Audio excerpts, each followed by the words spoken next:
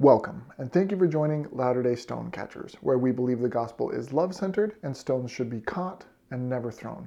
We're continuing our study of the Come Follow Me curriculum, and this week I'm super excited because we are jumping into a new book, the Gospel of John. And one reason I'm so excited about getting into John after spending some time in Luke and Matthew in the last 2 weeks is that almost 90% of what is in John is unique to that gospel.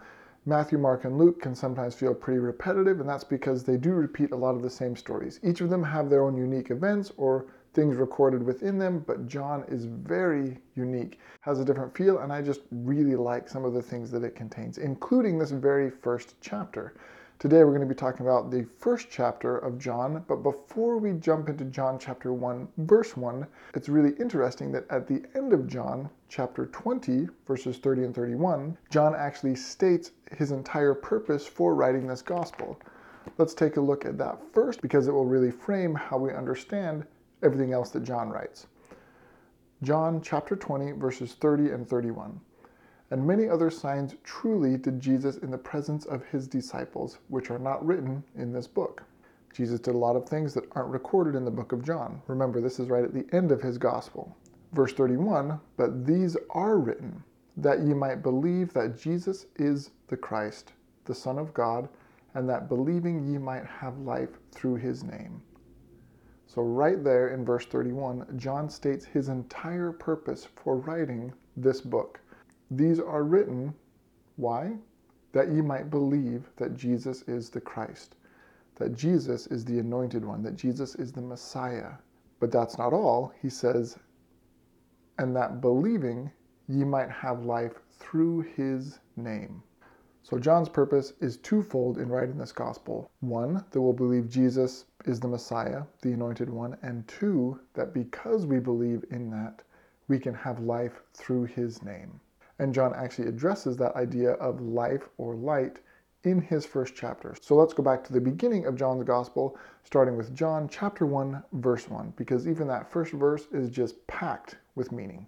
All right, John chapter 1, verse 1 says, in the beginning, and I'm going to stop right there because even these first three words are reminiscent of the very beginning of the Bible. John is setting the stage here and saying, in the beginning, at the time of creation, or even before creation. This is really getting at some time in the eternal past. So John is taking us way back to before time began, essentially. And this is what he says. In the beginning was the Word. That's a capital W. And the Word was with God, and the Word was God. Now, the word that's used in the original Greek version is logos. It's actually a very common word in Greek. If we look it up in Strong's Concordance, and I'll show that on the screen for you for those watching on YouTube, we can see that it's often translated just as words or sayings, and that its essential meaning is anything that's speech or utterance. So the word logos is a very common word, and we even have some examples of that in the New Testament. If we turn really quick to Matthew chapter 5, verse 37, there's a great example there. This verse says, but let your communication be yea, yea, nay, nay, for whatsoever is more than these cometh of evil. The word in that verse that was translated from the Greek word logos is communication. That's the same word that John is using in John chapter 1 as a title of Jesus. And I'll give you one more example in the New Testament. If we look at Matthew chapter 7, verse 24, that verse says, therefore whosoever heareth these sayings of mine and doeth them, I will liken him unto a wise man which built his house upon a rock. And the word in that verse that was translated from the Greek word logos is sayings. So the Greek word logos is a very common word that, as we mentioned already, really just means some sort of communication, saying, speech, utterance, something like that. However, it is also often used to denote special communication from God to a called prophet. And in the Septuagint, a Greek version of the Hebrew Bible, that word logos is used a lot, but there's a couple very interesting spots that I want to point out. One is in Exodus chapter 34, verse 28. And you'll recognize what's going on here as soon as we start reading it. It says, and he was there with the Lord 40 days and 40 nights. He did neither eat bread nor drink water. And he wrote upon the tables the words of the covenant, the 10 commandments. I'm sure you can guess which word in that verse came from the Greek word logos. he wrote upon the tables the words of the covenant. So we're talking about the words that Moses received and were written as the 10 commandments. Of course, in this instance, and the ones we noted previously, the W in word is lowercase. This is the very common usage of the Greek word logos. And we won't turn to each of these next references, but it's interesting that towards the end of the Hebrew Bible, where we're going through all of the different books by the prophets, within the first few verses of almost each book, this Greek word logos is used in this way. As an example, in Hosea chapter 1, verse 1, it says, "The word of the Lord that came unto me, Hosea." And there's a very similar beginning to many of the prophets' books in the Hebrew Bible, including Joel, Jonah, Micah, Zephaniah, Haggai, Zechariah, and Malachi. All of these books begin with some sort of statement that the words of the Lord came unto these prophets. And words in each of these verses comes from that Greek word logos, the exact same word that's used in the original Greek text for the book of John, where he's describing Jesus Christ. And all of this background can help us understand why John may have chosen this word as a title of Jesus Christ, even though logos is a very common word. And to me, there are at least two reasons why John picked logos as a title for Jesus Christ. The first is John views Jesus Christ as a fulfillment of all of those words from the prophets in the Hebrew Bible. He views their prophecies, their words, their logos, to use the Greek word, as pointing towards Jesus Christ. So Jesus Christ, the capital W word, is the fulfillment of the lowercase w words uttered by prophets in the Hebrew Bible.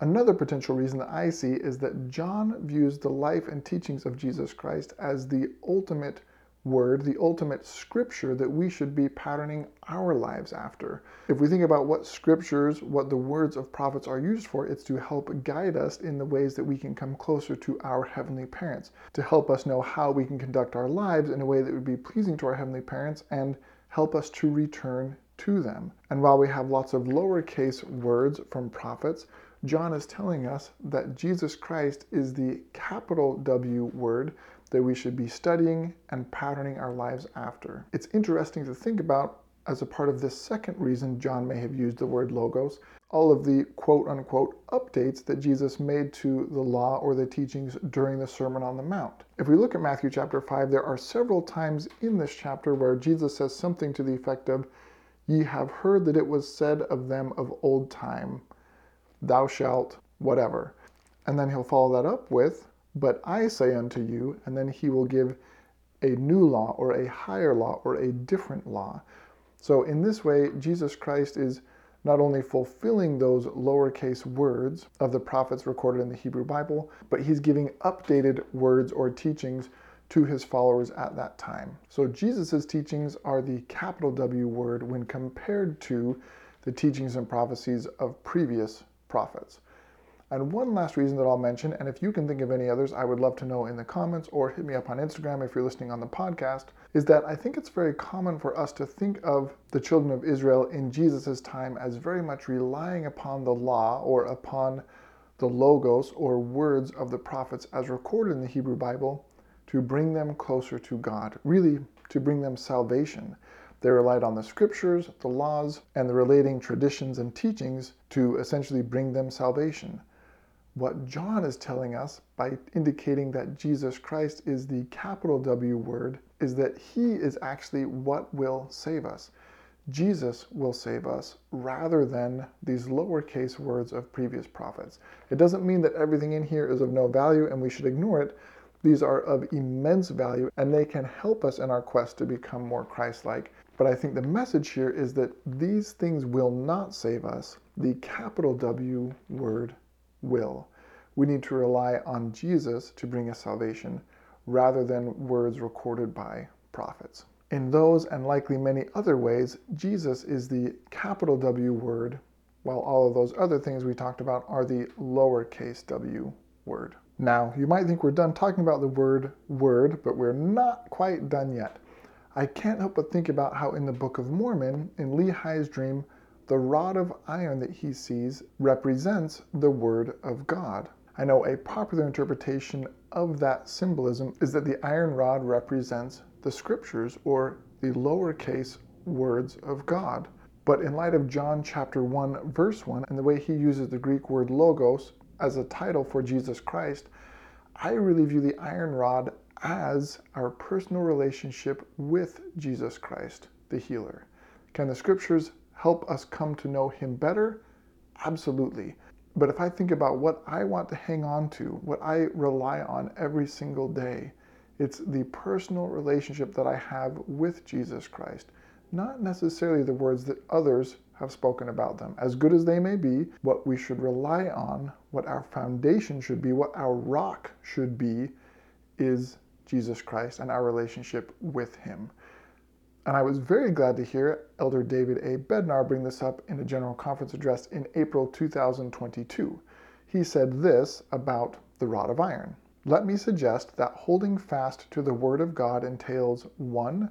Remembering, honoring, and strengthening the personal connection we have with the Savior and his Father through the covenants and ordinances of the restored gospel. In other words, relying on that capital W word. And 2, prayerfully, earnestly, and consistently using the Holy Scriptures and the teachings of living prophets and apostles as sure sources of revealed truth.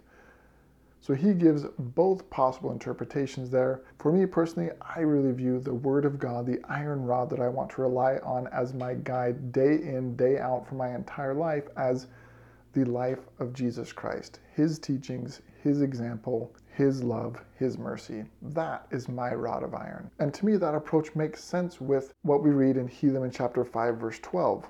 And I promise after this one, we'll get back to John, because we've only read one verse in John so far, and we're jumping all over the place. But Helaman 5, verse 12 is worth mentioning here.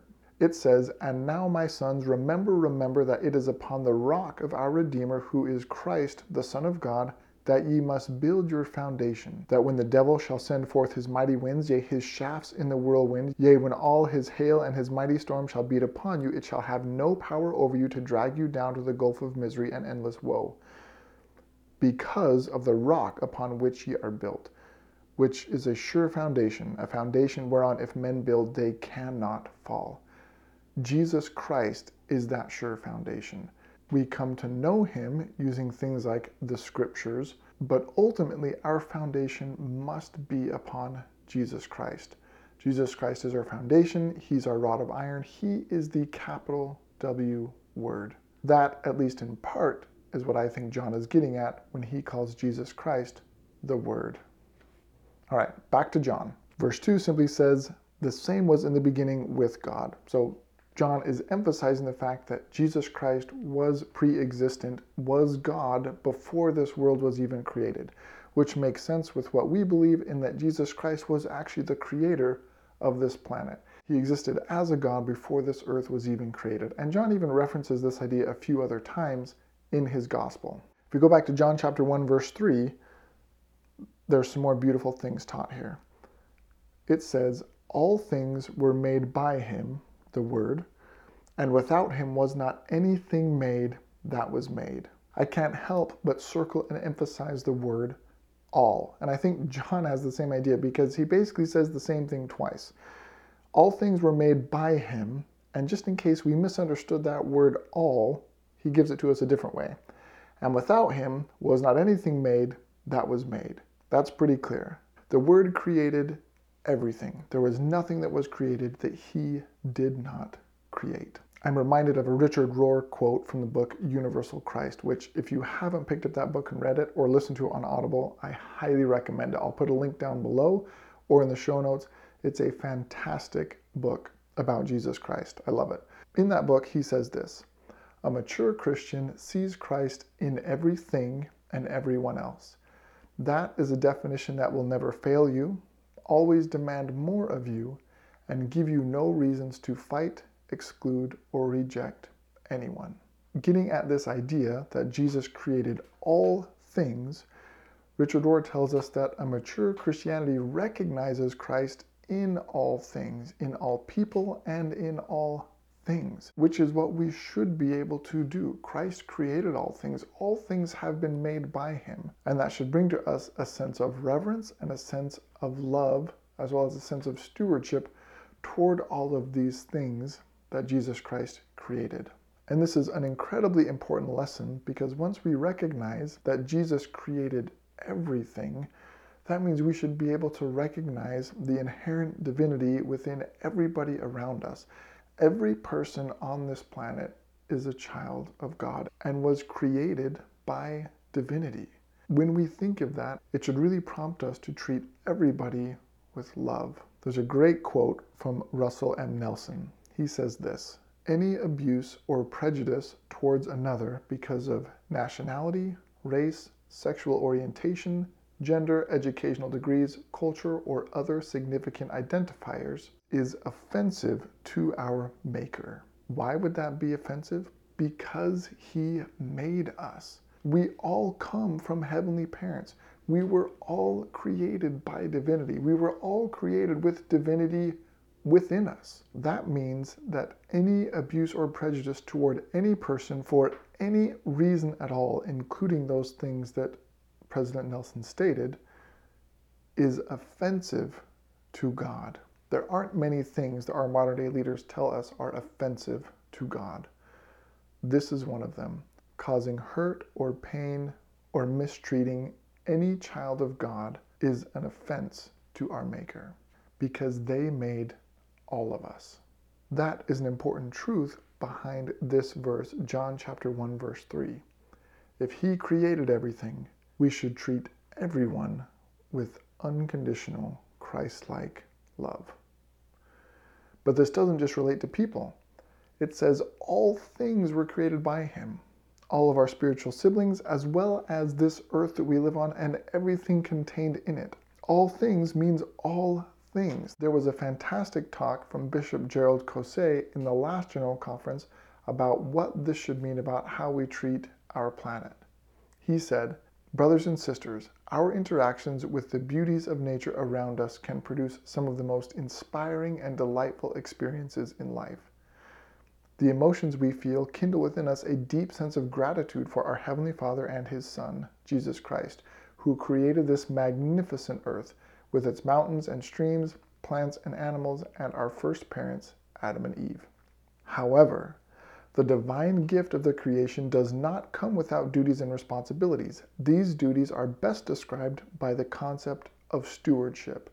In gospel terms, the word stewardship designates a sacred, spiritual, or temporal responsibility to take care of something that belongs to God, for which we are accountable. We have a sacred stewardship over these creations that God has given us, for which, according to Bishop Cosset, we will be accountable for. And one more quote on this, it's a short one from President Nelson that Bishop Cosset uses in his talk. Russell M. Nelson said in the April 2000 General Conference, "As beneficiaries of the divine creation, what shall we do?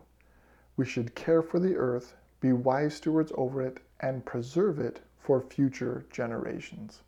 There's not a whole lot of other meaning that we can take from those words other than we need to be better about caring for this beautiful earth that our heavenly parents and the Creator Jesus Christ have given us. I think that's why John is telling us in verse 3 that all things were made by Him, and without Him was not anything made that was made. All right, on to verse 4. It says, "In Him was life, and the life was the light of men." Now remember in John chapter 20, verses 30 and 31, it talked about how John wrote this book so that we would believe that Jesus is the Messiah and that through Him we would have life. Here in verse 4, he's telling us that in Jesus is life, and that life is the light of men. I like the way the NLV translation words this verse. It says, "The Word gave life to everything that was created, and His life brought light to every one." Now, of course, we're talking about how He created us. We wouldn't exist with our temporal or our physical lives without being created by Him. But I think this verse is getting at more than that, because it is through Him that we not only have physical life as part of the creation process, but absolutely that we can obtain eternal life. Remember, John's purpose is to help us know that Jesus is the Christ and that it is through Him that we can have life. Whenever we talk about light, I can't help but think of the Savior's teachings in the Sermon on the Mount. Matthew chapter 5 gives us a very important teaching about light. And it's interesting because John tells us that it's the life of Jesus that gives us light. And then Jesus tells us in Matthew chapter 5, verse 14, "Ye are the light of the world. A city that is set on a hill cannot be hid." Because of his life, we have a light. And because of that, we should be a light to the world. All right, let's look at verse 5. "And the light shineth in darkness, and the darkness comprehendeth it not." Comprehendeth is a bit of an odd word, but if we look up the original Greek word, we see that some other possibly better translations are apprehendeth or taketh. So let's read it again with those words. "And the light shineth in darkness, and the darkness apprehendeth it not," or "the darkness taketh it not." This light that is given to us through the life of Jesus Christ cannot be apprehended by darkness. Darkness cannot overtake this light from Jesus Christ. That is an absolute truth, and John is telling us that right here. Whatever that darkness is, wherever it comes from, it cannot apprehend, it cannot take the light. Now we change gears a little bit when we go into verse 6 and we meet John the Baptist for the first time in the Gospel of John. And it says, "There was a man sent from God whose name was John. The same came for a witness to bear witness of the light, that all men through him might believe." So it tells us right here the purpose of John the Baptist, not John the Beloved who's writing this Gospel, was to bear witness of the light. Verse 8 says, "He, John, was not that light, but was sent to bear witness of that light." And that verse is simple, but I love it because I think it also tells us what each of us should do. The light is and originates from Jesus Christ. However, we have been sent into this world to bear witness of that light, to help others see it and come to know Him and their heavenly parents. We are here to bear witness of that light, just like John. I love verse 9. It says, "That was the true light, which lighteth every man that cometh into the world." I always love when I see the words all or every. Remember back in verse 3, we talked about how all things were created by Him. Here in verse 9, it's telling us that the true light, with a capital L, referring to Jesus Christ, lighteth every man that cometh into the world. Sometimes it's easy for us to think that the light that we have, the light that we have been given, or the way we have been lit up by that light, is the only true light. But John is telling us right here that every person that has come into the world has that light from Jesus Christ. Every person has that inherent divinity. I'm reminded of a quote from C.S. Lewis. Sorry, I know today is full of quotes. C.S. Lewis said, "It is a serious thing to live in a society of possible gods and goddesses. To remember that the dullest and most uninteresting person you can talk to may one day be a creature which, if you saw it now, you would be strongly tempted to worship. It is in the light of these overwhelming possibilities, it is with the awe and the circumspection proper to them, that we should conduct all our dealings with one another, all friendships, all loves, all play, all politics. There are no ordinary people. You have never talked to a mere mortal." From this quote, C.S. Lewis understood what it meant that the light lighteth every person that cometh into the world. I think often we can forget that. We see people who are different than us, or who believe different than we do, or live or love differently than we do. We need to remember that the light lighteth every person that cometh into the world. Every person here has inherent divinity. Every person here is able to build a personal relationship with their heavenly parents and with their Savior Jesus Christ. Rather than us telling them how we think they're doing it wrong, we should learn and listen and rejoice together in the light and the life that we have all been given by our heavenly parents through the healer Jesus Christ. I think so many problems in the world could be solved if we would do that. And it starts so small with people that we interact with, talk to every single day. Let's remember in all of those interactions that Jesus Christ has given that light to every man. We shouldn't go around telling people how their light is wrong. We should listen and love and rejoice together in that light that we have all been given. I think that's what our Heavenly Parents want. Can we share how our understanding of the light has brought us joy and helped us to rejoice even more? Absolutely, but in a way of sharing and not in a way of condemnation or accusation. And on the flip side, we should be just as interested, in fact, I would say even more interested in hearing from others how their understanding of the light has brought them joy. Next, we come to some verses that can cause some serious introspection. Verses 10 and 11. He, Jesus, was made in the world, and the world was made by him, and the world knew him not. He came unto his own, and his own received him not. When we read these verses, we shouldn't think, John's right, that happened 2,000 years ago. I'm so glad I'm not doing that. We should really think about whether there are potentially ways that we don't know him or that we have not received him. When I think about what it means to receive Jesus into our lives, I immediately think of the parable of the sheep and the goats. Now, we all remember from that parable that sheep go to heaven and goats go to hell, but what was it about the sheep and the goats that caused that? Let's look at Matthew chapter 25 and remind ourselves. Matthew chapter 25 verses 31 through 46 is the parable of the sheep and the goats. Don't worry, we're not going to read the whole thing, but I want to talk about some important points. This is how it starts. When the Son of Man shall come in his glory, and all the holy angels with him, then shall he sit with the throne of his glory.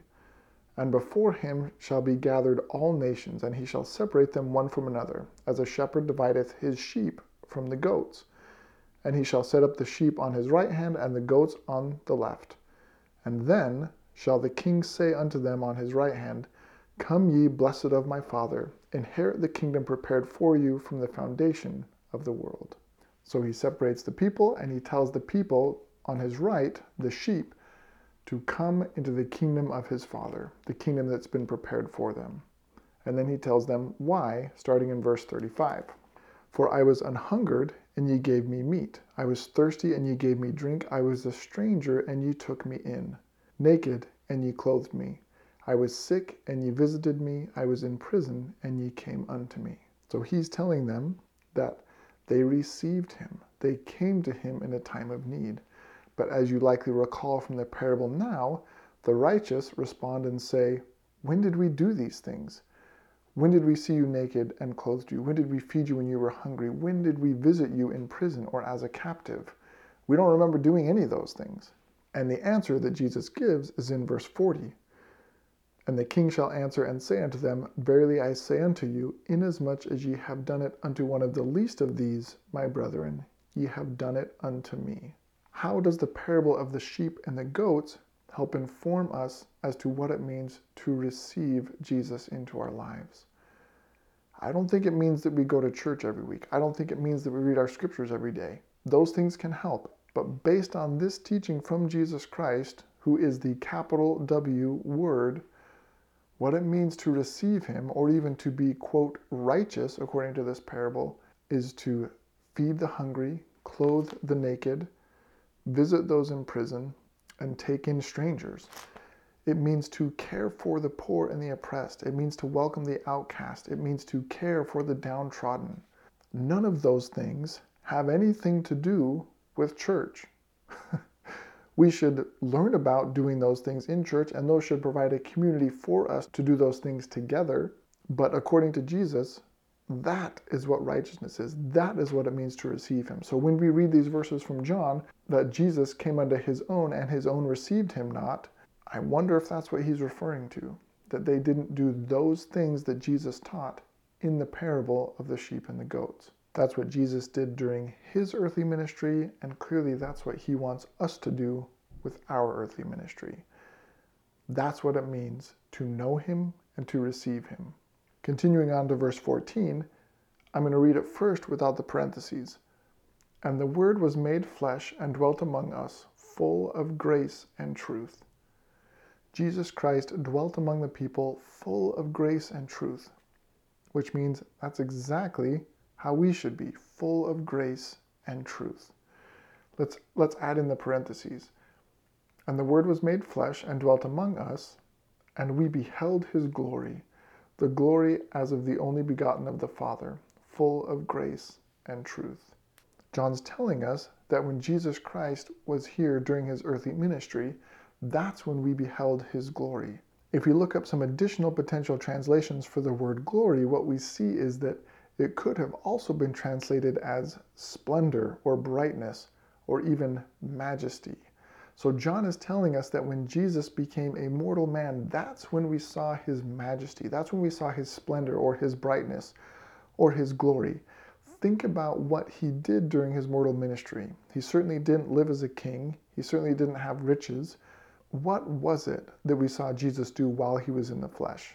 We saw him heal the lame and the blind. We saw him dine with sinners. We saw him rebuke accusers. We saw him welcome the outcast. We saw him give mercy to the world. These are the types of acts that show majesty and glory, that bring splendor and brightness to the world. That's not what we typically think of when we think of the words majesty and glory. But John is telling us that we beheld true glory and majesty when Jesus was in the flesh. And those are the things that he did. That is what it means to have true majesty. Now we jump back to John the Baptist for just a minute. In verse 15 it says, John bare witness of him and cried, saying, so these are the words of John the Baptist, this was he of whom I spake. He that cometh after me is preferred before me, for he was before me. Again referencing the pre-existent godhood of Jesus. And of his fullness have all we received, and grace for grace. For the law was given by Moses, but grace and truth came by Jesus Christ. I love that verse, verse 17. John's pointing something out here, saying, we received the law through Moses, and that was a gift. However, Jesus Christ has come with something else. Grace and truth. Those came from Jesus Christ. Again, referencing back to Jesus Christ is the capital W word, full of grace and truth, rather than the lowercase word that may have been taught through the law of Moses, that Moses received from God on Mount Sinai. That's the exact word that was used to describe the Ten Commandments that Moses received from God. But Jesus Christ has come, and he is the capital word, full of grace and truth. Now, I don't think we talk about grace enough in our church. In fact, a funny experience, I was recently at a training for early morning seminary teachers in my area, and I made a comment in class about grace, and the instructor literally asked me in front of the entire class if I was a convert from Protestantism, because I'd made a comment about grace. That was a bit of an odd experience at the time, but I think it shows that we really need to talk about grace more. Jesus Christ came, according to this verse, full of grace and truth. Moses came with the law. Jesus came with grace and truth. And one of my favorite verses from all the scriptures about grace is actually from the Book of Mormon, 2 Nephi chapter 25, verse 23. And we'll just look at the last sentence of this verse. It says, for we know that it is by grace that we are saved after all we can do. Now, I think in times past, that last phrase, after all we can do, has been misunderstood to skew our perception of grace. There's a really interesting paper by Dan McClellan, I'll put a link to it down below in the description or in the show notes if you're listening on the podcast, that's a study on this phrase, after all we can do. It was a very common phrase at the time the Book of Mormon was written that essentially means despite all we can do. It means something happened regardless of these other things that were done. It doesn't mean something happened because of these things that were done. So a better way to think of this phrase is despite all we can do. So we'll read it again. For we know that it is by grace that we are saved despite all we can do. The things that we're doing are not earning us salvation. They're hopefully bringing us closer to our Heavenly Parents and our Savior Jesus Christ so that we can better emulate them and spread that light and love throughout the world, but they are not bringing us salvation. Salvation comes by grace in and through our Savior, Jesus Christ. That's why he came to the world. So going back to John chapter 1, when it says the law was given by Moses, but grace and truth came by Jesus Christ, what is the truth that Jesus Christ brought? The truth that Jesus Christ brought is that we are not saved by the law. We are saved by grace. That is the truth that Jesus Christ brought. He came full of grace and truth. The truth that we are saved by grace. Now, are there works that we've been commanded to do? Absolutely. And I think those are for our benefit. But those should never be used in a way that would prevent us from loving our neighbor, which was one of the two great commandments that Jesus gave. So while we are saved by grace, we are absolutely commanded to follow God's law and his prophets, which all should hang on the commandment of loving God, which we do by loving our neighbors. But we're saved by grace. Have I made my position on that clear enough? I think so.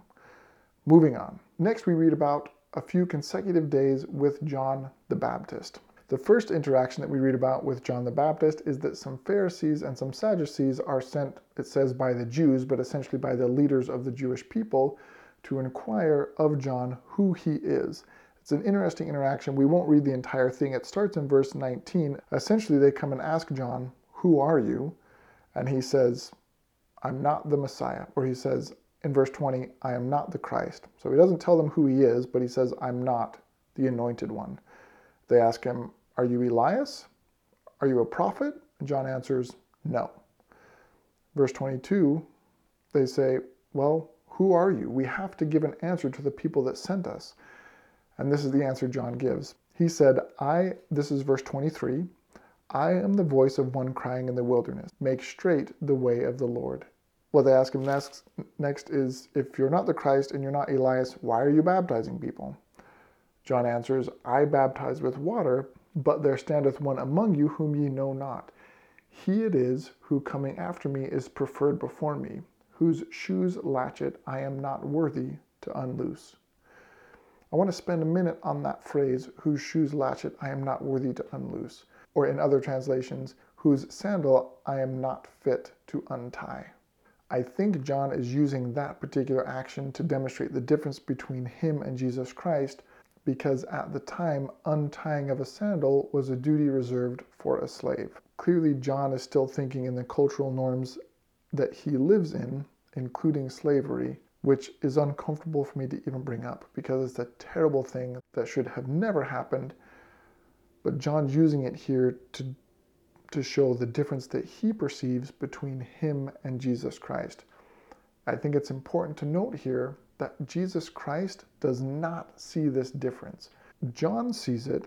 He views himself as not even worthy to be considered the slave of the Messiah, but that is not how the Messiah, the King of Kings, sees things. Let's remember that Jesus Christ washed the feet of his apostles. He did not believe in any social hierarchy, let alone the concept of slavery. So although John uses this example to point out the difference that he views between he and the Savior Jesus Christ, he does not view us that way. He, in an unimaginable way, views us all simply as children of heavenly parents and treats us all accordingly. And that is what I think he wants desperately for us to do in our lives as well.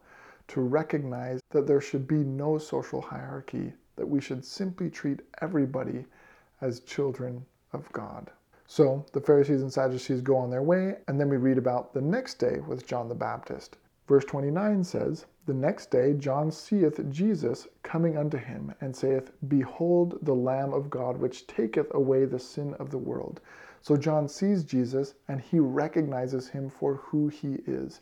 Behold the Lamb of God. Now, why does John refer to Jesus as the Lamb of God?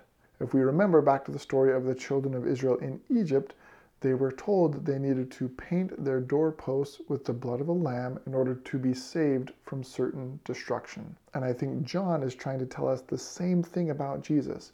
It is through Jesus, the capital L, Lamb of God, that we are saved from certain destruction. And if you want to reference back to that first Passover in your scriptures, I wrote in my margin, Exodus chapter 12, verses 13 through 28. that's where it talks about that first Passover. And I think that's why John is referring to Jesus as the Lamb of God. Now, after John sees Jesus and calls him the Lamb of God, he says, "This is he of whom I spake. After me cometh a man which is preferred before me, for he was before me." Now, 31 is interesting because it says, "I knew him not." So according to the Gospel of John, John the Baptist didn't know who Jesus was before this event. Or at least, if he knew Jesus, wasn't aware that Jesus was the Messiah. But let's keep reading. Verse 32 says, "And John bare record, saying, I saw the Spirit descending from heaven like a dove, and it abode upon him." Wait a second, did we miss the baptism? From the other Gospels, our understanding is that this scene of the Spirit descending like a dove happened after Jesus was baptized by John the Baptist. The Gospel of John doesn't record the baptism of Jesus at all. It just records this scene of the Spirit descending like a dove. Verse 33 says, "And I knew him not," stating that again, "but he that sent me to baptize with water, the same said unto me, Upon whom thou shalt see the Spirit descending and remaining on him, the same is he which baptizeth with the Holy Ghost." So John's telling us that whether he knew Jesus or not, I find it hard to believe that he didn't know Jesus, given that Mary and Elizabeth, their mothers, were cousins. But according to the Gospel of John, John the Baptist either didn't know Jesus or didn't know that Jesus was the Messiah until this moment when he saw the Spirit descending like a dove, presumably after John had baptized him, although that's not recorded in this particular Gospel. Verse 34, "And I saw and bear record that this is the Son of God." So he's fulfilling that mission that John the Beloved told us John the Baptist had come to do in verse 8. "He was not that light, but was sent to bear witness of that light." John the Baptist has just done that. Now in verse 35, we go to the next day. Again, the next day after John stood, and two of his disciples, so two of John the Baptist's disciples, are standing next to John the Baptist. Jesus walks by in verse 36, and John says, "Behold, the Lamb of God," again using that title. "And the two disciples heard him speak, and they followed Jesus." Verse 38, Jesus turned around and saw these two people following him, and he asked an interesting question. "What seek ye?" These two disciples of John the Baptist answered, "Rabbi," which is to say, being interpreted, Master, "where dwellest thou?" That might not seem like a great answer to this question, "What seek ye?" I can think of a lot of other things that I might be seeking, but I wonder if what they're getting at is they believe John the Baptist that Jesus is the Lamb of God. They want to follow him. They want to learn more from him. So they ask him, "Where do you live? How can we spend more time with you? How can we learn more from you? Where dwellest thou?" And his answer was, "Come and see." I love that. "And they came and saw where he dwelt, and abode with him that day, for it was about the 10th hour." I wish that we had a little bit more about what might have been said, what the conversation would have been between these two disciples of John the Baptist and Jesus at that time. We don't know. Verse 40 does tell us, "One of the two which heard John speak and followed him was Andrew, Simon Peter's brother." In verse 41, Andrew goes and finds his brother, Simon Peter, and tells him that he has found the Messiah, that he has found the Christ. In verse 42, it says that Andrew brought Simon Peter to Jesus, and when Jesus beheld him, he said, "Thou art Simon, son of Jonah. Thou shalt be called Cephas," which is by interpretation a stone or rock. And this is why we call him Peter the Rock. So that's it for that day. And then now in verse 43, it says, "The day following, Jesus went forth to Galilee and found Philip and said unto Philip, Follow me." Interesting that these first two disciples followed Jesus after John the Baptist had pointed Jesus out as the Lamb of God. One of those disciples goes to find his brother Simon, and then Simon comes to follow Jesus. But for Philip, it says that Jesus went into Galilee to find him. And then in verse 45, it says that Philip didn't do that alone. "Philip findeth Nathanael, and saith unto him, We have found him of whom Moses in the law and the prophets did write, Jesus of Nazareth, the son of Joseph." So just like Andrew went to find Simon, Philip goes to find Nathanael and tells him, "We have found the Messiah. We have found he who fulfills the prophecies from the Hebrew Bible. We have found the Christ." It's Jesus of Nazareth, the son of Joseph. Nathanael has a very interesting response. Can there any good thing come out of Nazareth? I wonder if Nathanael regrets having those words recorded, but I'm glad that they are, because there is such a wonderful and powerful lesson here. Nazareth was just this small little village almost. It wasn't a big town. It wasn't a place of notoriety. And so Nathanael's question, can anything good come out of Nazareth? If the Messiah is coming, would he really come out of this tiny little village that nobody really cares about? Philip's answer is, come and see. That's the perfect answer.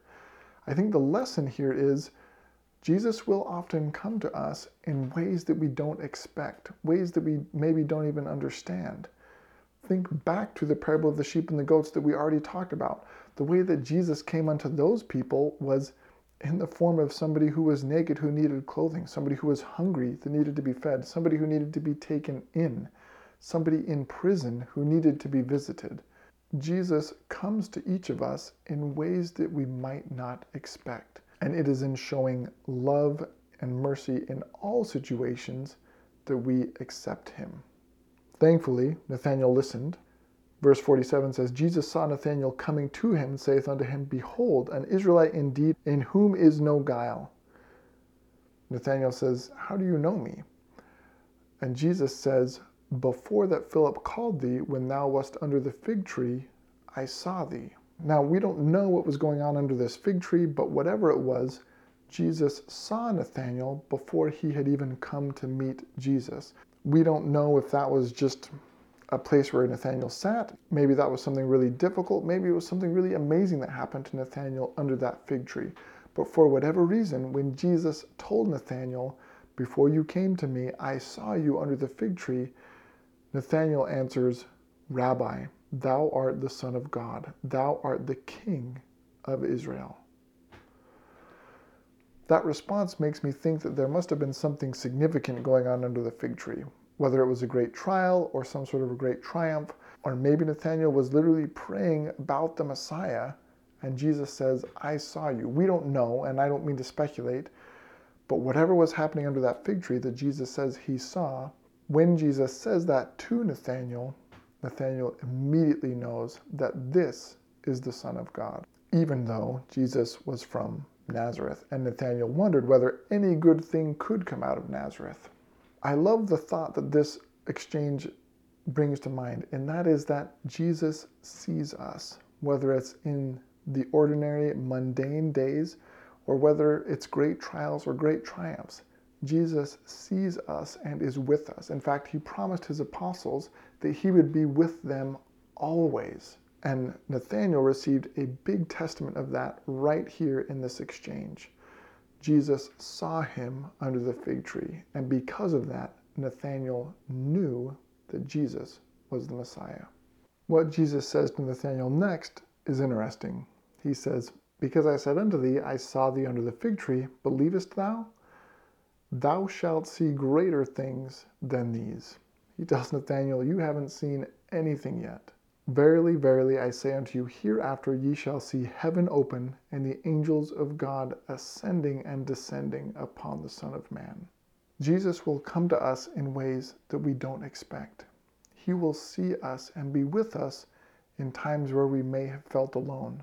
And it is by recognizing when Jesus comes into our life that we will see incredible miracles. Those are some of the beautiful truths that I have found in this first chapter of the Gospel of John. I would love to know if there are others that you have found, either down in the comments below or hit me up on Instagram at Latter-day Stonecatcher. Remember, God loves you, I love you. Catch stones, don't throw them.